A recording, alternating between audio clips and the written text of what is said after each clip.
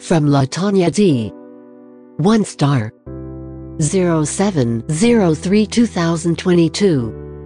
I am thoroughly disgusted with Wyndham. I stayed at the New Yorker Hotel. They charges me $377 upcharge and a $98 maintenance fee above my room fees, and put us in a room with water rot, damaged walls with holes, a bed that couldn't fit a grown adult, a bathroom door that didn't close, terrible guest services who refused to help us get a card for luggage, provide us any information on NYC, and was totally rude.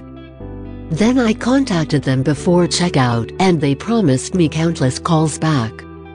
After a month later and 7 emails to managers, no one has replied. Our family is planning to take action against them and will make our videos and pictures public via press release if this is not resolved immediately.